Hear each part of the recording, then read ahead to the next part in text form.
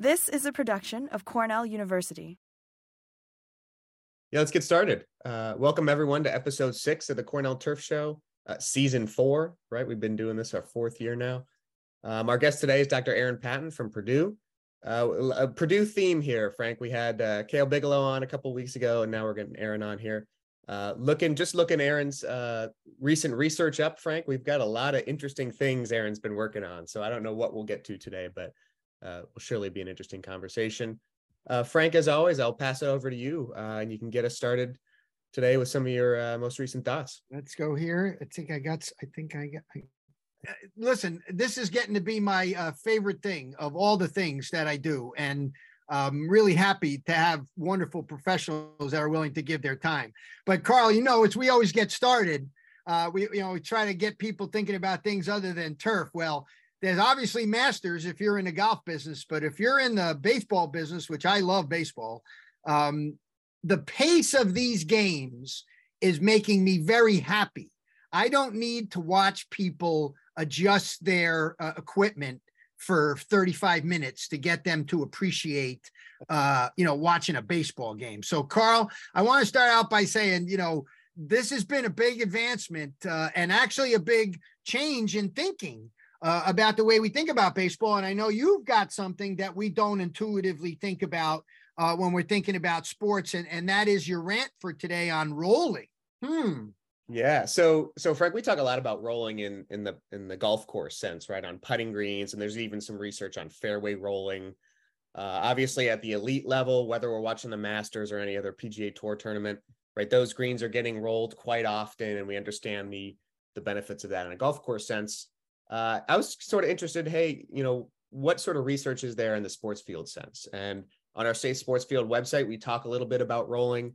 The benefits there, obviously, you smooth the surface, you make it more even, so you get better ball roll, more predictability. The coaches and the athletes love that. You can firm up a surface that's maybe a little bit too wet. And of course, the speed, right? And that's the thing the coaches will always talk about. Hey, I want to see that ball rolling out nice and true. But we also make a nod to that you have to sort of do this thoughtfully, right? Especially in the saturated soil environment, right? Avoid rolling that might disrupt the soil structure.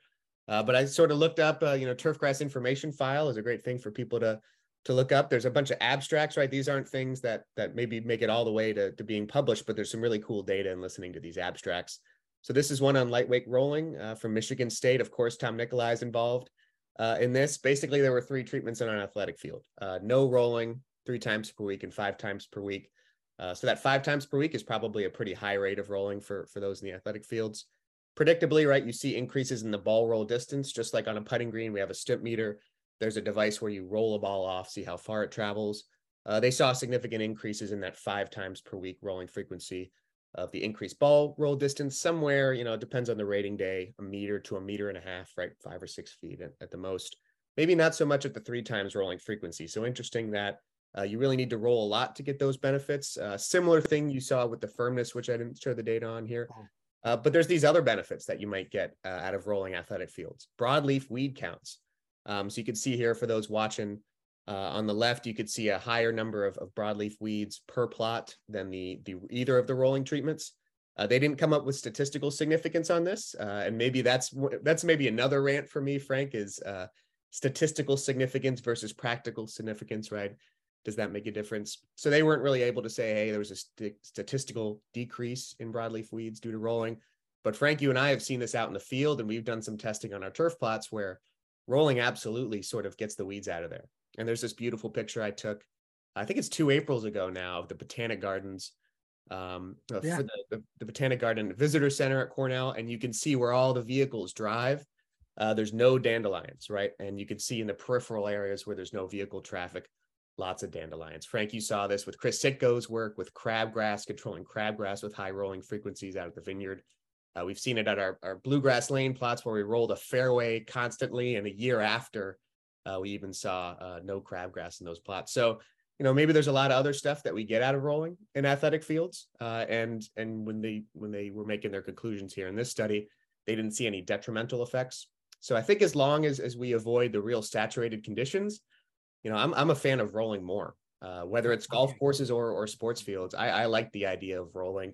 really as much as you can, because it's hard to push it to the limit where I think you see maybe some of those traffic or compaction issues. Right. Okay, Carl, this is brilliant, because of all the things we could chat with Aaron about with regard to sports fields and the many things he gets involved in, this is one that didn't come to mind to me. But Aaron, I'd love to get your 2 cents on this. As Carl said, we see this consistently. I've also seen it with clover and ground ivy and other plants. Now, I know Sorokin's done some traffic tolerance things on this, but there is a fine line. I think, obviously we've always sort of said a thick, dense turf keeps the weeds out. I'll say some of this turf sometimes gets a little thin itself, but the weeds still don't grow. So I'd love to hear your speculation on this, because of the many things we're going to get to that you had studied, this does not appear to be one that you have studied yet, or if you have, I haven't found it yet.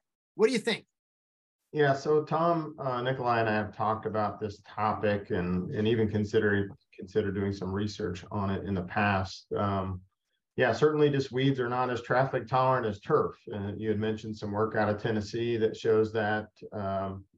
And obviously just pictures like this demonstrate that. Now we have to be careful that we're looking, I don't doubt your findings, but we have to be careful there's not just maybe some delayed flowering caused by traffic or some other thing, right? So we'd have to obviously go on site and look down on the ground and make sure we don't just find dandelions that are further back developmentally. But I agree that the grasses are more traffic tolerant than the weeds, and so having a little traffic or a little rolling can help get rid of them. I guess what's maybe stopped me from doing research on it in the past is just the practicality of adding rolling as a management practice from a labor standpoint, just to accomplish some weed control. But we know that there are certain sites where they can't use herbicides, but maybe they do have, enough labor budget that they could implement other cultural practices. So this could be something that they could do. And so what we would have to do is then figure out, okay, well, how often would I actually have to roll these sites to get that weed control them after?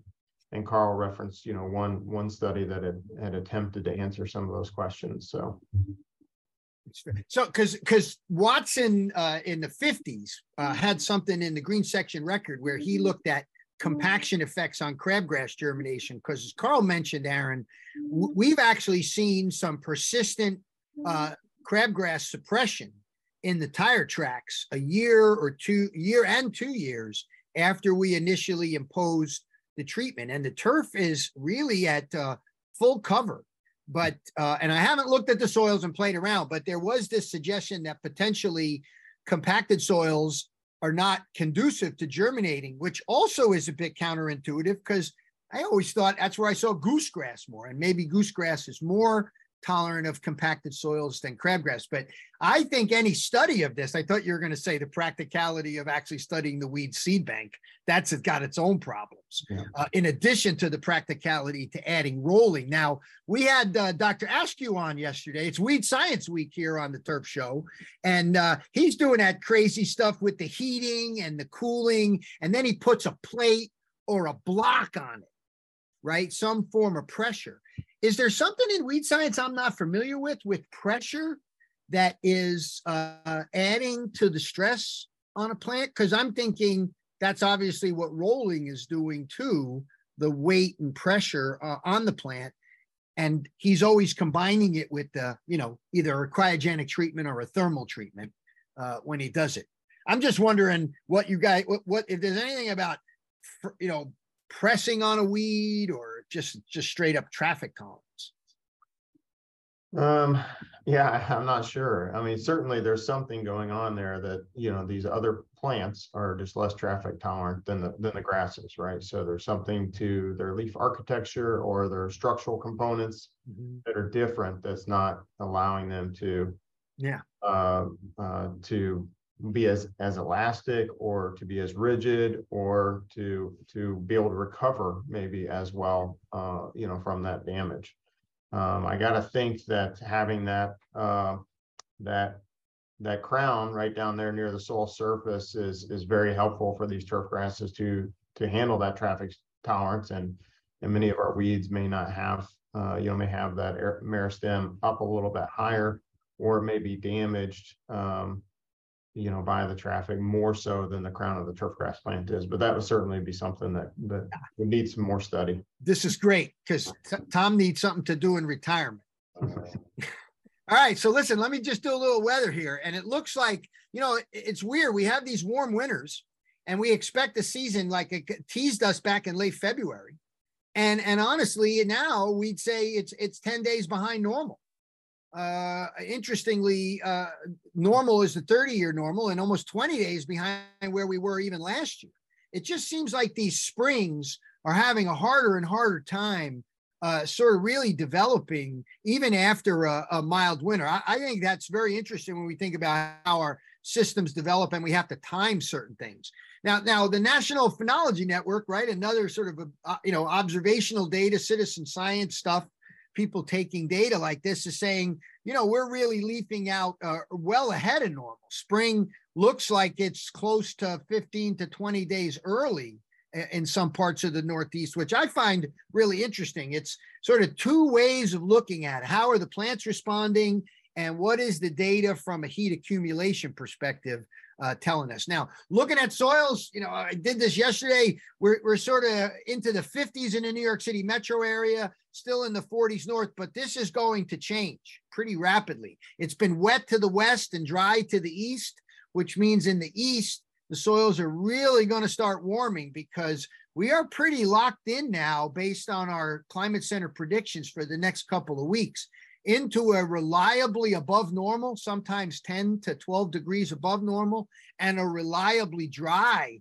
period as a high pressure front sits over us and locks in. And again, we talk about how this happens as a signal of climate change, because as the gradient changes from the cool to the warmth of the middle, right? The poles used to be really cold and there was a nice gradient all the way down to the middle of the earth.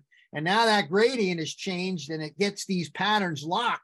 And the atmospheric river out west is, of course, another example of that. Now, when it gets to a weed conversation, we have been thinking about this in a number of ways, because obviously the flowering component has a big issue from a risk perspective, because we got a lot of people in our industry, professionals, regularly applying materials into the landscape. So we're trying to pay more attention to this. Carl's going to be maybe doing some risk models on when these things are flowering, when the risk is greatest, ways of minimizing that risk if you're going to put an herbicide out. And Aaron, we've been using the one developed prior to your arrival, which is quite a number of years back, when Zach and Clark we're looking at this growing degree day model for treating it in the spring. We've sort of adopted it as a good trigger point for people, but you can see in the coming week, we're still not that far along based on this model. We're still, the ideal time for both the amine and the ester, which typically gets used earlier, is still barely in the southern part of the region. So it could likely change quickly as we get warmer.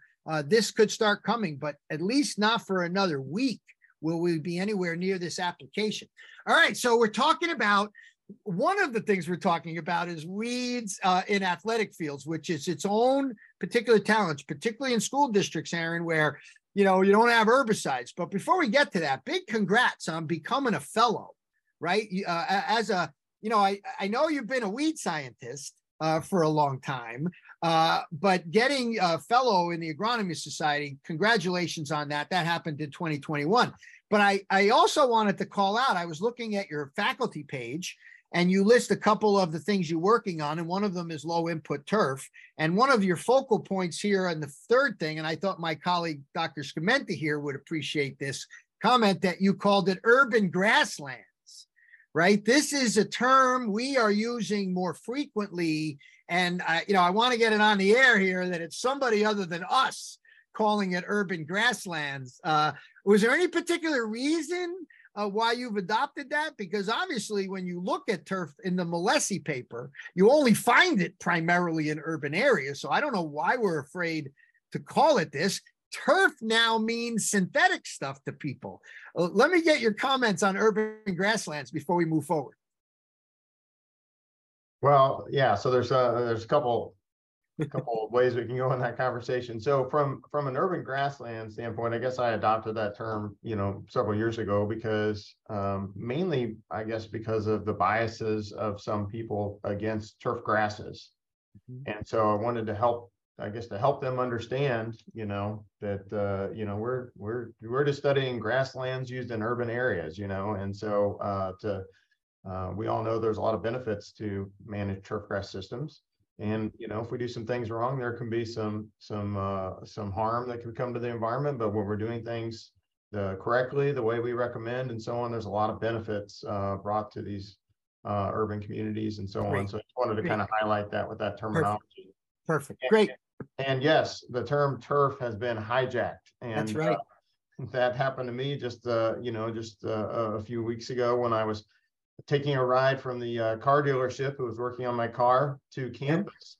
And I was in a conversation with somebody, and it wasn't until 9 minutes in the conversation that I realized that they thought I studied plastic fibers, and so no, I studied growing plants, real plants, and so we talked a little bit about that terminology, but yeah. All right, great. Well, listen, I also want to give you a big shout out for your leadership on that original written publication that now is resourced by the Wisconsin guys here. Just a shout out to everybody. And this includes, I think Jenny Gouniffen got involved. It includes products for New York and the qualifications for New York. So this is a great resource for our folks when they're thinking about applying and deciding. Now, you click on weeds and you pick your weed and you can determine what you want to do for control. And Aaron, I want to start our conversation for the next 10 minutes or so on annual bluegrass, Poa trivialis, and what was it? Poa palustris foul bluegrass.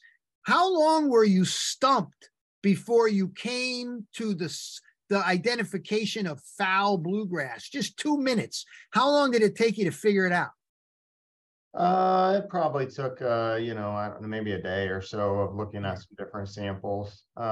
What we'll see sometimes, and you probably see this even, in New York is, right, you'll find grasses that don't typically grow in our area, but maybe they came in from seed from Oregon or Washington or somewhere else.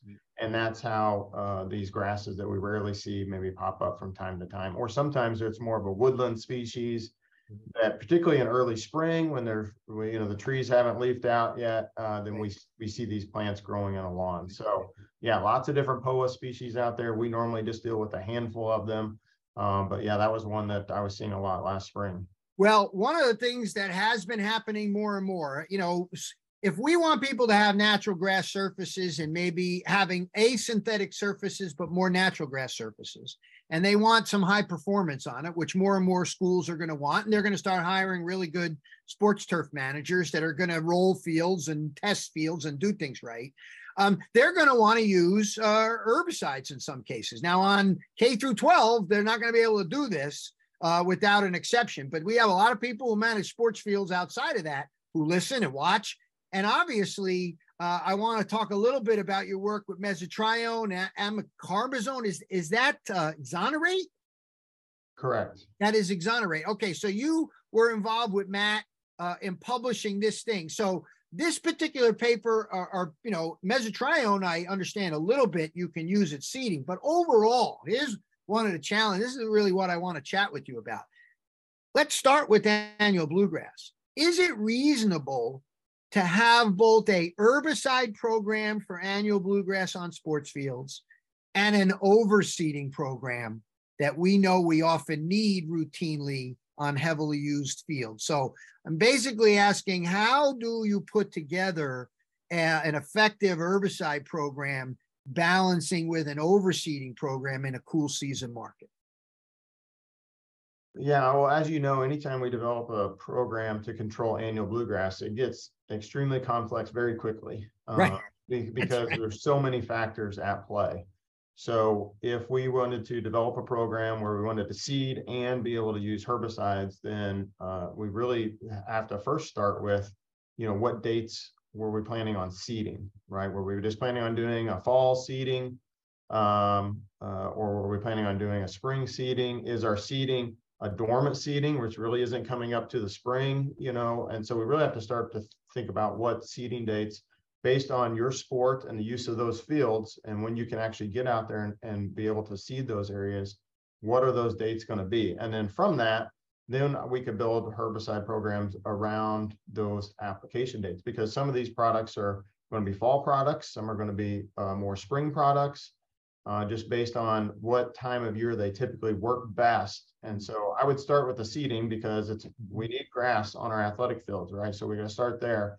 And then from there, let's develop a herbicide program that's not going to then harm those new seedlings or the existing grasses that we have growing there. So then that would preclude any routine overseeding, right? In some cases, some people will do that routine overseeding of the high wear areas. We've had a lot of uptake of that particular strategy here in the Northeast, particularly getting ryegrass into high traffic areas, really high rates on a routine basis. So that would preclude it. But is mesotrione a viable product to use through that process? Obviously, it's going to allow some germination and give some post control and a little bit of pre. I know it's not everybody's favorite, but it has that. And maybe the same is true with Pilex. Are they interchangeable that way, Aaron? Let's talk about using herbicides that we can actually keep seeding with. Yeah. So one thing I'll mention, because as you've already said, right, we're pretty site specific with these athletic fields, where we're coming in and seeding these high wear areas. Yeah. So like for football, obviously that's going to be between the hashes. For soccer, that's going to be in front of the goal mouths. So there's no reason we can't develop a herbicide program for the areas we're not overseeding. If, like in soccer, the areas that we're routinely seeding is a very tiny part of the field. So we have to keep that in mind also.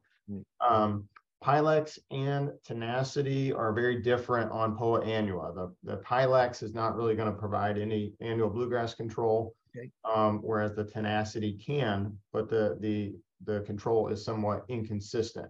So, but we do know that tenacity is a very useful herbicide to use at the time of seeding to keep those weeds from coming up and competing with that new grass seed we just put out. So absolutely, I think tenacity would be something you might use on athletic fields when you're seeding, and when you know that there's going to be some weed germination, the next 2 or 3 weeks following that seeding based on the time of year.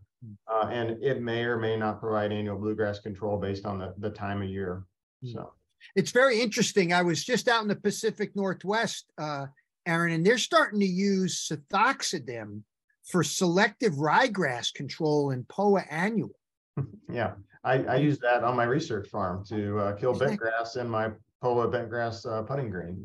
So that's exactly right. Yeah, so Sethoxidem can be used all the group 1 herbicides. So Claim Extra, Sethoxidem, which is segment, and one Fusilade. What about Manuscript? Is that Fusilade?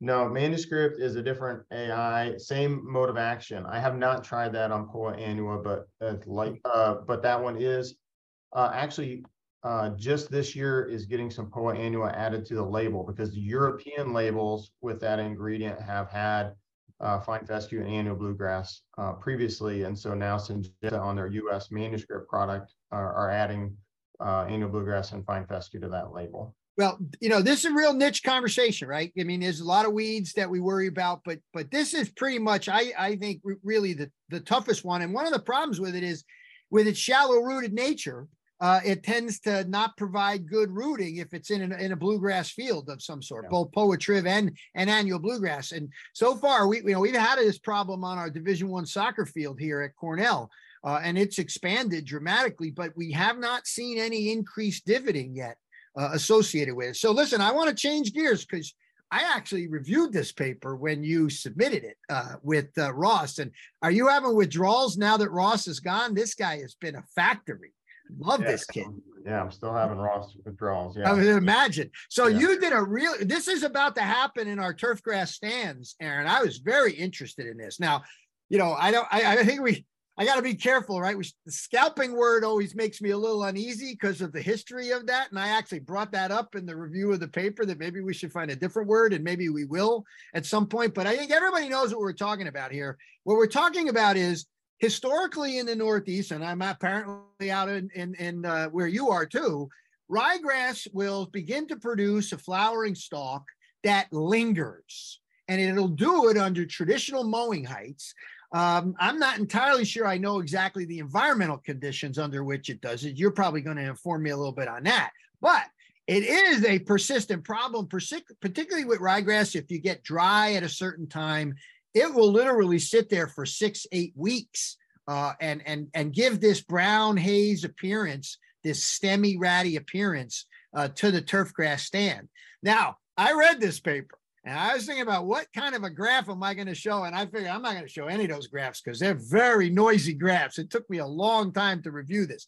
So I want to see if you can give it to me in a very slow elevator ride summary of, if you have this ryegrass stemminess problem historically in your turf situation, is there a fertilizer and close mowing or scalping program that will reduce this in your ryegrass stand?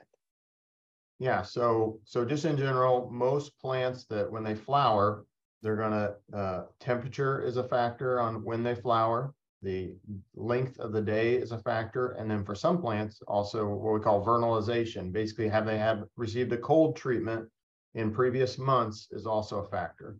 So ryegrass is going to flower in early summer because it's received cold over the winter. The temperatures are just right for flowering and the day length is just right for flowering. And that's very predictable from one year to the next. Mm-hmm. And so those flowers are what you're talking about, the seed heads, the brown stalks that we see there. That's the stalk that once held that flower up in the air.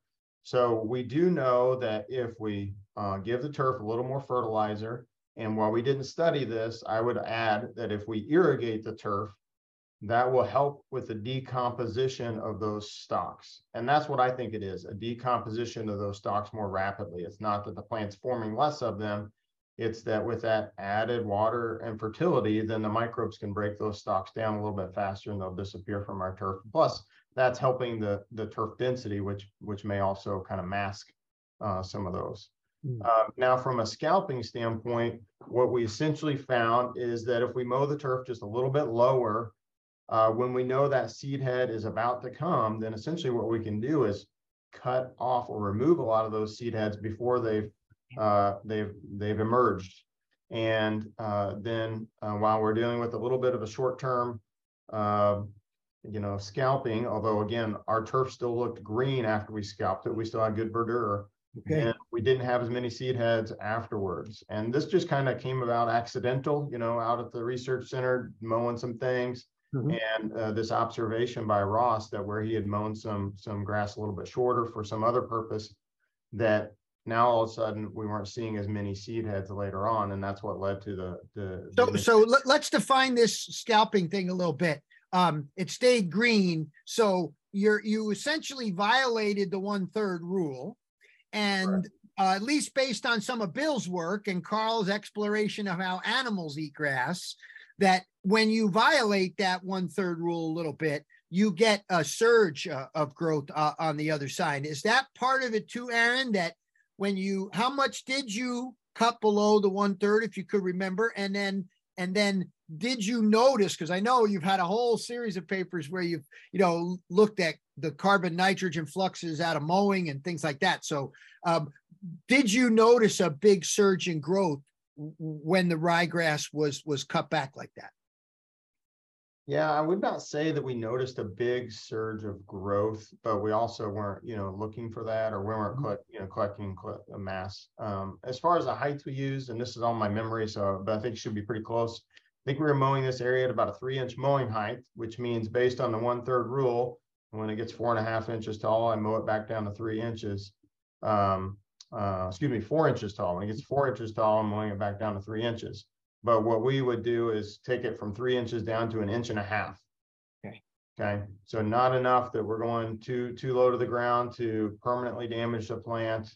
But certainly we're removing, a whole lot more than what we would normally remove. And that was just enough to help nip off some of these seed heads that had not emerged out of the leaf sheath yet. So that worked, but timing mattered? Timing absolutely mattered. But what was nice about this is because this particular grass seems to be most focused on day length from a flowering standpoint, assuming the temperatures are right and it's been vernalized, then you could kind of time this. And we were able to find that from consecutive years and 2 different sites that we could predictably pinpoint when that was. Okay. All right. Now, listen, we're past the 30-minute mark, Carl, and I had even more to chat about because this guy is prolific. Forget it. But I want to hear, are there questions or do you have any questions? Because there's a lot more about this particular thing that we could learn from, the value of just a rejuvenating low mow every year on every lawn to sort of stimulate it and looking at timing. So, Carl, what about questions? Any questions? Yeah, I just want to go a couple comments. So Ben Palmer said he's used mesotrione with decent results. He just needs multiple applications and sufficient water. So that's maybe something to consider if you're using that.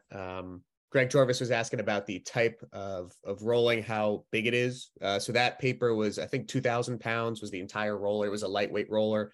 I don't think they filled it with water, right? You can buy the ones where you fill with water. So that was pretty lightweight, I think, in comparison to some other things. Let's see. Gary was asking, I think he's looking for more POA control. I'm not sure, but he was asking if you can combine tenacity with certainty. I don't know if you guys know. Certainty, is certainty still labeled in New York? I don't think it is anymore. I don't know if certainty's labeled in New York. I thought they pulled it. It might not be. I thought they pulled it. Yeah, but I don't know if he's looking for more POA control there or not, but yeah. What's your favorite post-POA control in a lawn height turf, Aaron? I would say I really don't recommend one much for lawns. Quite honestly, I'm trying to get people to focus on typically getting a homeowner to change some kind of behavior, whether the homeowner's mowing too short or they're watering too much. I'm trying to get them to change those things because, as mentioned, some of these products like Tenacity, I got to be out there applying it every 10 to 14 days, and that just doesn't work for a lawn care company. And the cost of these products is typically much more than a typical herbicide that might be used in a lawn. And so I don't want to put those lawn care companies at economic risk to go out there and put all these expensive applications out when I know that the homeowner really probably won't be satisfied with the results because a lot of these products maybe provide 30 or 40% POA control and not the 100% that the homeowner might be expecting. Okay, Aaron, thanks so much for taking the time. I really appreciate it. I know you're busy. You're an administrator now, right? No, I stopped doing that a while back. I did that for a short time, but back to doing turf full time. So good. We're very glad to have you. That would have been very sad if we lost you to administration. So we're glad to have you back. Yeah, thanks for joining us. So thank you very much for the invite. Thank you. All right, Carl. Thanks, everyone. We'll be back again next week, Thursday, with the golf show, and we'll let you guys know. We'll try and let you guys know guests when we can, but it's always a little tough these days to get some people secured. So yeah, everybody's busy. Coming on. Everybody's busy. Yeah. We'll see everybody next week. Thanks, care. Carl. See you, Aaron. This has been a production of Cornell University, on the web at cornell.edu.